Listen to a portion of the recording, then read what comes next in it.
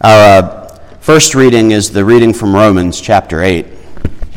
Paul writes, "There is therefore now no condemnation for those who are in Christ Jesus. For the law of the Spirit of life in Christ Jesus has set you free from the law of sin and of death. For God has done what the law, weakened by the flesh, could not do, by sending his own Son in the likeness of sinful flesh, and to deal with sin, he condemned sin in the flesh, so that the just requirement of the law might be fulfilled in us, who walk not according to the flesh, but according to the Spirit. For those who live according to the flesh set their minds on the things of the flesh, but those who live according to the Spirit set their minds on the things of the Spirit. To set the mind on the flesh is death, but to set the mind on the Spirit is life and peace. For this reason, the mind that is set on the flesh is hostile to God. It does not submit to God's law. Indeed, it cannot. And those who are in the flesh cannot please God. But you are not in the flesh. You are in the Spirit, since the Spirit of God dwells in you. Anyone who does not have the Spirit of Christ does not belong to him. But if Christ is in you, though the body is dead because of sin, the Spirit is life because of righteousness. If the Spirit of him who raised Jesus from the dead dwells in you, he who raised Christ from the dead will give life to your mortal bodies, also through his Spirit that dwells in you." We rise for the gospel. The Holy Gospel according to St. Matthew, the 13th chapter.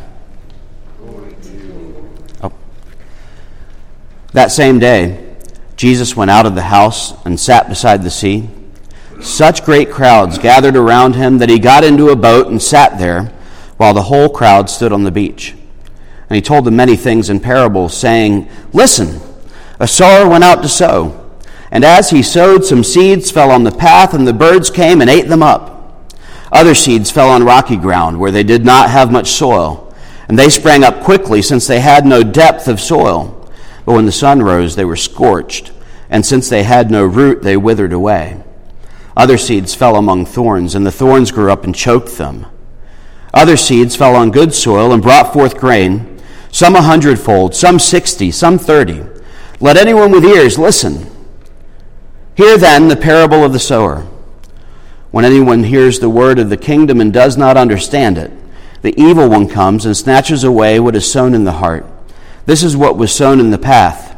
As for what was sown on rocky ground, this is the one who hears the word and immediately receives it with joy. Yet such a person has no root, but endures only for a little while, and when trouble or persecution arise on account of the word, that person immediately falls away. As for what was sown among the thorns, this is the one who hears the word, but the cares of the world and the lure of wealth choke the word, and it yields nothing.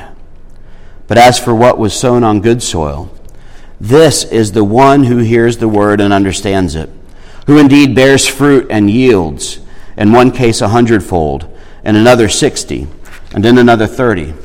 The gospel of the Lord. Praise to you, Lord Christ. I invite you all to be seated. So, what I cue in on when I hear this week's gospel is the phrase, "Let the one who has ears listen." I've always thought that was an interesting phrase because, when I was younger, I heard ears, right? Well, everybody has ears, so everyone's supposed to listen. This is an obvious translation, right? As I grew older, I began to understand that just because someone has ears doesn't necessarily mean that they're interested in hearing anything you have to say. And I feel pretty certain that I'm not the only one who's made this observation. And I also figured out, mostly through being a student in school where I didn't have ears for a lot of what the teachers were saying because I had trouble sitting still. I had trouble sitting still long enough to read anything that I was supposed to read or do any of the homework I was supposed to do. And I certainly had trouble sitting still through class and not talking to people because I'm a huge extrovert and I tend to talk to everything. And I say everything because if you left me alone in the room, I'd probably be talking to the wall over there. And so I might have ears, but I'm not always inclined to use them. But it's not just that sometimes we pay attention and sometimes we don't. Sometimes There are certain people who were able to hear. I remember one of the first times where I found a friend who would really listen to the things that I had to say, who I really felt like cared about the things that I was concerned about, who cared about me and the things that I valued, who I shared a lot in common with, beyond just being in the same school together. And I remember that first deep friendship so fondly, and all the time that we spent together. Dating is another time when we try to find somebody who has ears for us, right? I remember throughout the years that there are a couple people who I dated who kind of started to get me, but it wasn't until I met my wife. And our first date, we went to a coffee shop. We spent 6 hours talking and playing rummy together. And, it was the best date of my life. It was probably one of the least complicated dates I'd ever been on. But I felt from the very beginning that she could hear me. And not only that, I could hear her.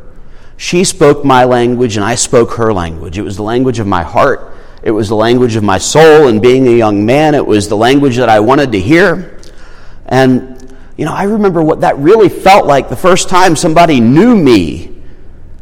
It felt so good to know that there was someone who cared about who I was and cared about the things I had to say and cared about what was really going on with me beyond just what I could do for them.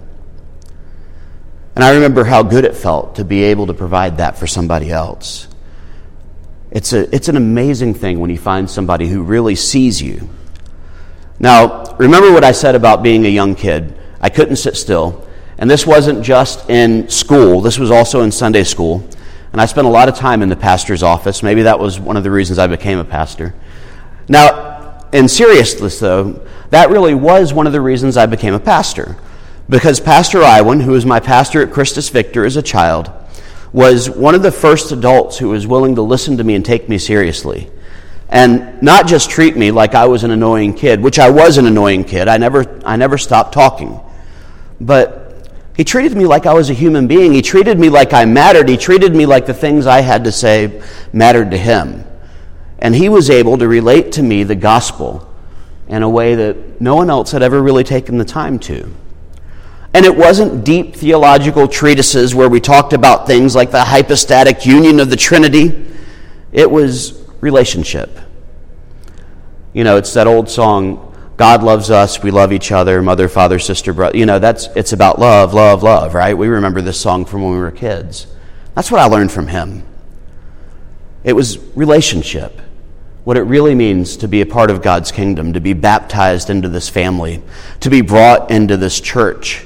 Not just Wittenberg, but the church with a capital C, is that we're brought into a relationship with the God who hears our voice, who knows our hearts, who knows our minds, who knows our souls, who knows our deepest desires and our darkest secrets, and loves us. God speaks our language, and God is the one who hears us as we speak to God. This is the relationship. This is what it means to have ears. When Jesus says, let the one with ears listen, what he's saying is, some people are going to hear the words that I have to say, and they're going to say, oh, there he goes, talking again. But some people are going to hear these words that I have to say about the kingdom of God, that the kingdom of God has come near, that the love and the mercy and the reach and the presence of God are so close that we can participate in it. And it is going to change their hearts. Now we hear this parable that Jesus tells, the parable of the soil. And I just want to warn you that the only thing I know about farming is what I learned in the Bible, which we all know how much it really tells us about farming. It just makes general metaphors. And then I served St. John's in Lexington for 6 years, and I saw what real farms looked like. What they called gardens is what I used to call a farm.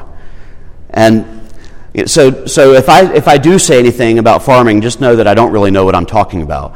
But I do know what Jesus was trying to get at, I think, in this parable. We hear a lot of times in this parable, the seed that fell on the rocky soil, and the seed that fell on the hard soil, and the seed that fell on the good soil. And I remember again when I was younger and I read things much more literally, I was thinking, well, that means there are some people who are bad people. You can tell them anything you want about Jesus, and they're just never going to get it because they're bad people. And some people are just kind of hard-hearted and stubborn. Not my family, other families are stubborn. And they're going to hear what Jesus has to say, and maybe it'll do a little something for them, but at the end of the day, it's just not going to do much, and it's going to wither because they'll hit hard times, and they'll let it go because they hadn't really taken any time considering it. Or maybe these hard soil people are people who aren't serious people. They're people who take everything flippantly. They hear the good advice that people offer, and if we've ever either had a child or been a child, we've had our parents say to us, "I just wish you would listen to me because I know what I'm talking about." Because, and there are a variety of reasons, because, when you get to be my age, you'll understand, because I have more experience than you do, because I've made more mistakes, you can go on about the reasons we give for because. For whatever reason, they'll hear it and get excited about it, but it'll go away. And then there are those people, we like to call them Lutherans, who are the good soil, and the seed will be scattered onto their soil, and it will take deep root, and it will grow and produce much fruit. And then, I lived a little bit of life, and I began to ponder on what it means that we confess every week. We confess that we are in bondage to sin and cannot free ourselves. We've sinned against you in thought, word, and deed, by what we've done and by what we've left undone. We've not loved you with our whole hearts. We've not loved our neighbors as ourselves. And, the whole problem with that last part, we've not loved our neighbors as ourselves, is a lot of times I think I don't love myself very well. If you want to get into therapy issues, love your neighbor as yourself. Well, if you don't know how to love yourself, that can explain a lot of the reason we have conflict, right? Because we love people like we love ourselves. And think of how we treat ourselves. I am my own harshest critic. I'm the one who knows all those dark secrets that I wish nobody would know, and has those thoughts, well, if anybody knew this, they'd never love me. I'm the one who says to myself that nothing I do is ever good enough. I'm not smart enough. Well, I could say I'm not good looking enough, and no, that one's pretty true, because I do see myself in the mirror. But when we think about the way we love ourselves and how poorly we can do it sometimes, maybe that line describes an awful lot of why we don't get along as communities, or in families, or in counties or states or nations or among nations, because we lose that very first lesson. Remember, because God loves us, we love each other. We learn how to love because of the way God loves. And I think sometimes we forget to learn that very early lesson, that God loves us with a love that does not quit. Remember, I said that God speaks our language, and God hears our voices and hears us in our own language and understands it. God knows those deep, dark places and sees them and loves them and baptizes us and redeems them. God has a plan for those places within ourselves that we just don't want to face. And it's not that God loves the bad things that we do, but the same way we love our kids when they mess up, the same way we love our parents when they mess up, the same way we give our friends chance after chance, the same way we forgive each other in church when we have conflict. God sees us and loves us and forgives us, and that relationship continues, because in God we have deep, rich, abundant soil. So we hear the parable of the sower, knowing what's inside of us. And what I began to realize as I grew older is that, I'm not just good soil or bad soil. I have all of that within me.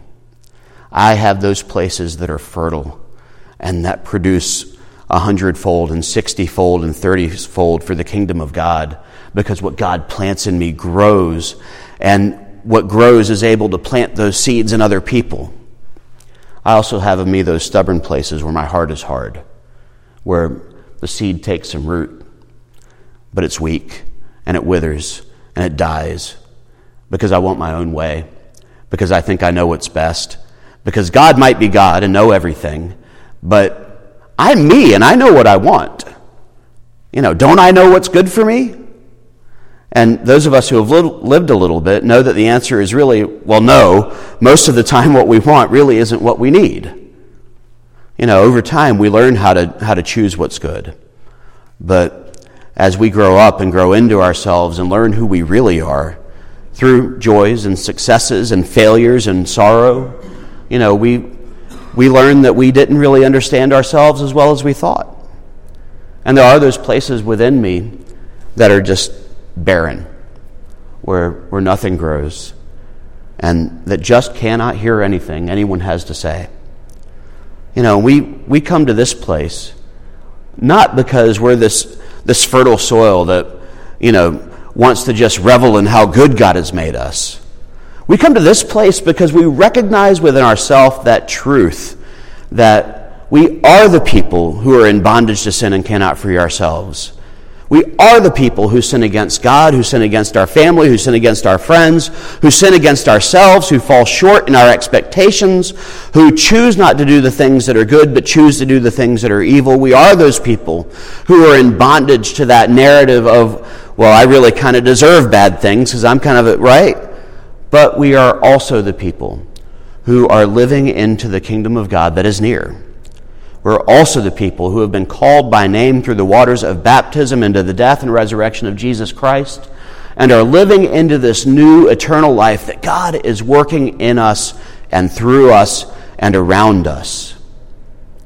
And we live in this kind of twofold truth that we are the hard, barren soil, and we are the fertile soil. And the planter knows what to do with us. And to me, that's good news. It's good news that doesn't let me off the hook for the things that I do that disappoint me and disappoint people around me. But it also holds me accountable to admitting to the fact that I have some good in me too on those days where I just don't want to hear that. It also, as baptized children of God, members of God's family, and remember, if we're members, then we're children of children, then heirs. As heirs of the kingdom of God, we have a responsibility in our family, not just to celebrate the sower, but to go out into our families, into our workplaces, into our communities, into the places around this congregation, in the neighborhoods where we live, in the town where we are, and scatter the seed that the planter has given us to scatter.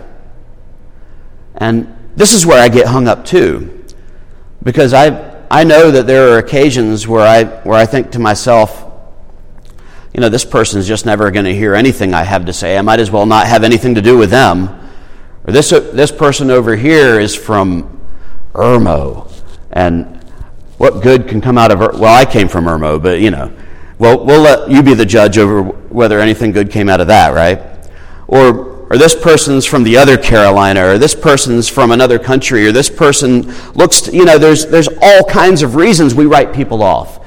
Some of them make sense and some of them don't. But we hear again this word of grace, this word of love, this word of welcome, this word of hope, this word of promise from God that God loves the world. God loves the world that God is creating and everything in it. And we realize that in the same way that God scatters that seed on our whole person, both those pieces that are willing and those pieces that are unwilling, we too are called to scatter that seed in the whole world. And when we begin to think about this, all of a sudden what we do in church takes on a whole different meaning. It becomes something that's bigger and richer, that has more promise, because we realize that we aren't just doing this to support our building, as beautiful as it is, and I like air conditioning a lot. I'm very grateful for this building. But it's to support the world that God loves. So as we hear this parable of the sower and the seed, I'd like to invite you all to do two things this week. Pray about those places in your life and give thanks for the places that are deep, rich, good soil where God's kingdom is blossoming. Pray for those places in your life that are rocky soil or hard soil, that God might till that ground so that it can become more fertile and produce the fruit that God has for you to produce. And also, pray for the world that you're in. Pray for the people that you know.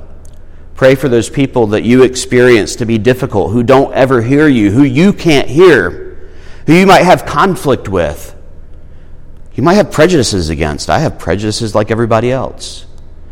And pray that God might till your heart and move your hand so that you might scatter that seed the way that God has intended, whether we're willing or not. This is the challenge and the promise of the gospel, that whether we're in a time in our lives where we are fertile and rich and willing to do it, or whether we're in a time in our lives where we're hard soil and we're stubborn, God is still scattering that seed in our heart. God still has the ears for our prayers. And God still calls us into this relationship where we have hope that wherever we are, not only might we listen, or not only might we speak, but we might also be able to listen too. Amen.